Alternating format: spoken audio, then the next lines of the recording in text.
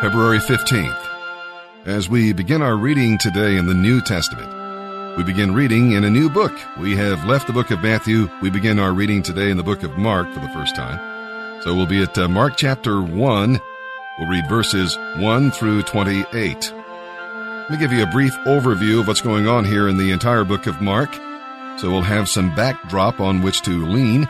John Mark was the cousin of Barnabas and the son of Mary, a leading woman in the Jerusalem church.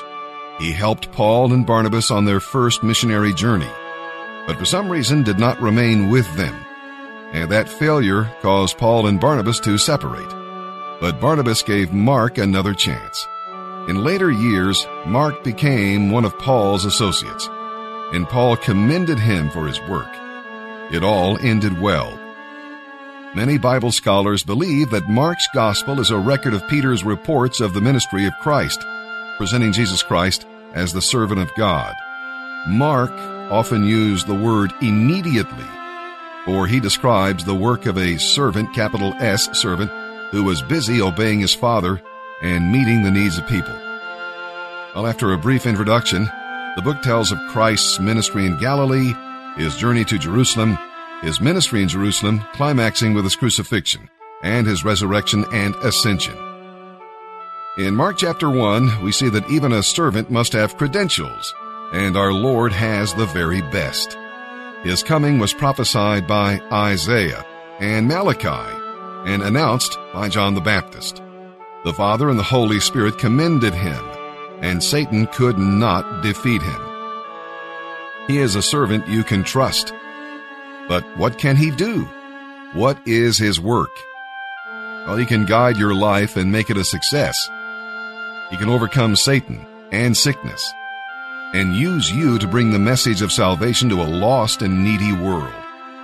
You can be a servant of the servant and share in his wonderful work.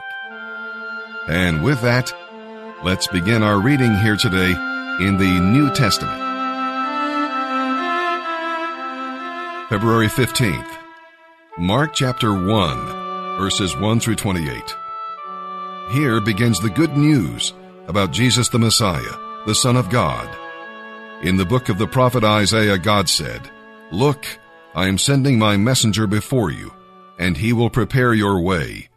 He is a voice shouting in the wilderness, 'Prepare a pathway for the Lord's coming. Make a straight road for him.'" This messenger was John the Baptist. He lived in the wilderness and was preaching that people should be baptized to show that they had turned from their sins and turned to God to be forgiven. People from Jerusalem and from all over Judea traveled out into the wilderness to see and hear John. And when they confessed their sins, he baptized them in the Jordan River. His clothes were woven from camel hair, and he wore a leather belt. His food was locusts and wild honey. He announced, "Someone is coming soon who is far greater than I am, so much greater that I am not even worthy to be his slave. I baptize you with water, but he will baptize you with the Holy Spirit." One day Jesus came from Nazareth in Galilee, and he was baptized by John in the Jordan River. And when Jesus came up out of the water, he saw the heavens split open, and the Holy Spirit descending like a dove on him. And a voice came from heaven saying, "You are my beloved Son, and I am fully pleased with you." Immediately the Holy Spirit compelled Jesus to go into the wilderness. He was there for 40 days, being tempted by Satan. He was out among the wild animals, and angels took care of him. Later on, after John was arrested by Herod Antipas, Jesus went to Galilee to preach God's good news. "At last the time has come," he announced. "The kingdom of God is near. Turn from your sins and believe this good news." One day, as Jesus was walking along the shores of the Sea of Galilee, he saw Simon and his brother Andrew fishing with a net, for they were commercial fishermen. Jesus called out to them, "Come, be my disciples, and I will show you how to fish for people." And they left their nets at once and went with him. A little farther up the shore, Jesus saw Zebedee's sons, James and John, in a boat mending their nets. He called them too, and immediately they left their father Zebedee in the boat with the hired men and went with him. Jesus and his companions went to the town of Capernaum, and every Sabbath day he went into the synagogue and taught the people. They were amazed at his teaching, for he taught as one who had real authority, quite unlike the teachers of religious law. A man possessed by an evil spirit was in the synagogue, and he began shouting, "Why are you bothering us, Jesus of Nazareth?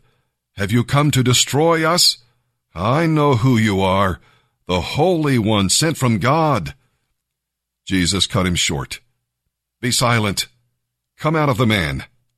At that, the evil spirit screamed and threw the man into a convulsion, but then he left him. Amazement gripped the audience, and they began to discuss what had happened. "What sort of new teaching is this?" they asked excitedly. "It has such authority. Even evil spirits obey his orders." The news of what he had done spread quickly through the entire area of Galilee.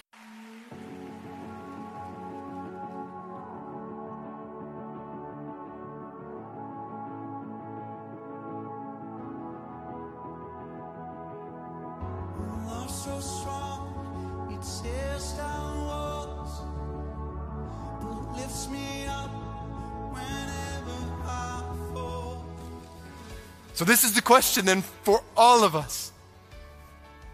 Do you love Christ? Asking this right where you're sitting. And don't just let this kind of be vague, general. Just in your seat, let it land on your heart. Do you love Christ so much that to lose everything in order to be with him would be gain for you? You love Christ so much that to lose everything in order to be with him would be, you'd say, gain. That is a radical way to live. And that is radical truth to believe. And as your pastor, I just sense, as I was preparing and now even preaching this, this is totally against the grain of every message we hear in our culture, even oftentimes in our church culture. And as your pastor, I'm just urging you in this moment, I'm urging you to believe this truth, to believe that Christ is better, to believe that Christ is better than falling in love, than marrying and having healthy children, than seeing your children grow up, than making a name for yourself and finishing your career and having your dream home and dream vacations and dream retirement. Christ is better than all of those things. Christ is better than life. When you believe this, then you will live so different in this world. You won't run after all this world says you want and says you need. You'll see this world in its proper perspective. You'll see your life in its proper perspective. And then, don't miss it. Then it will just make sense to sacrifice your possessions, to sacrifice your plans and your dreams and your comforts and your safety. It will just make sense to sacrifice your life to make the goodness and greatness and glory of Christ known in Washington, and the goodness and greatness and glory of Christ known wherever God leads you in the world.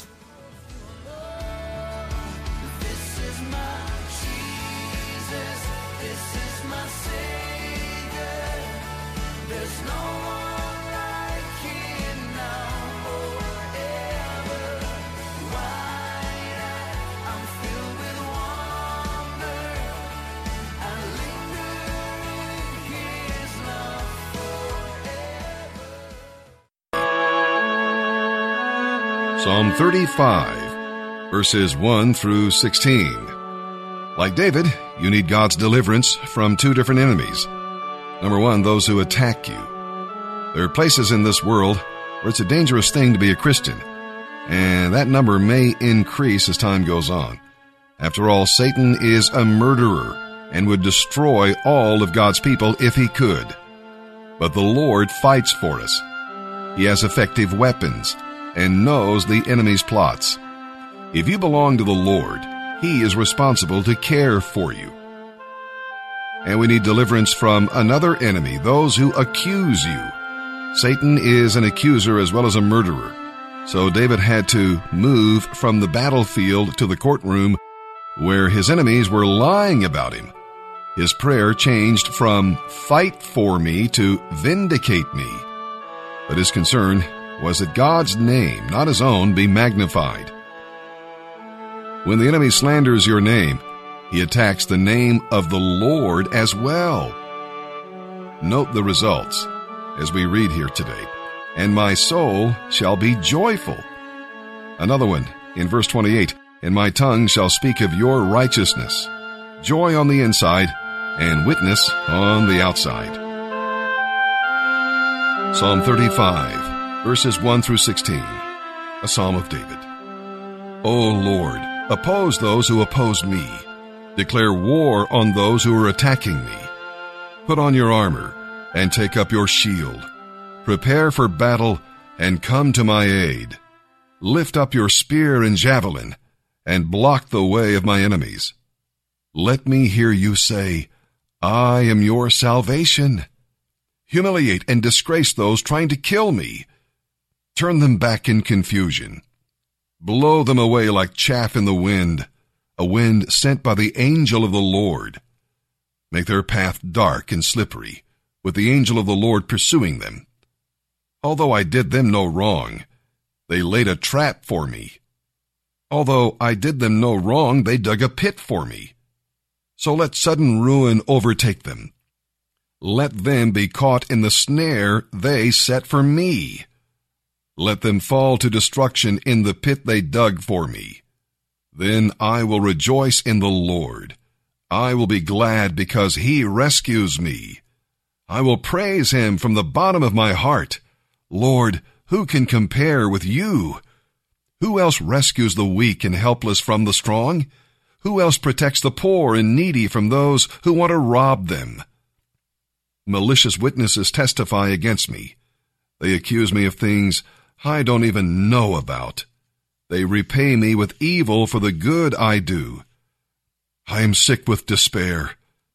Yet when they were ill, I grieved for them. I even fasted and prayed for them. But my prayers returned unanswered.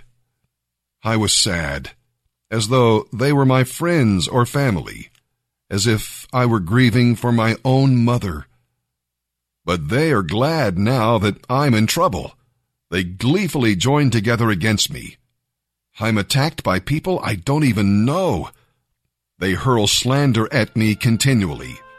They mock me with the worst kind of profanity, and they snarl at me. Proverbs chapter 9, verses 11 and 12. Wisdom will multiply your days and add years to your life. If you become wise, you will be the one to benefit. If you scorn wisdom, you will be the one to suffer.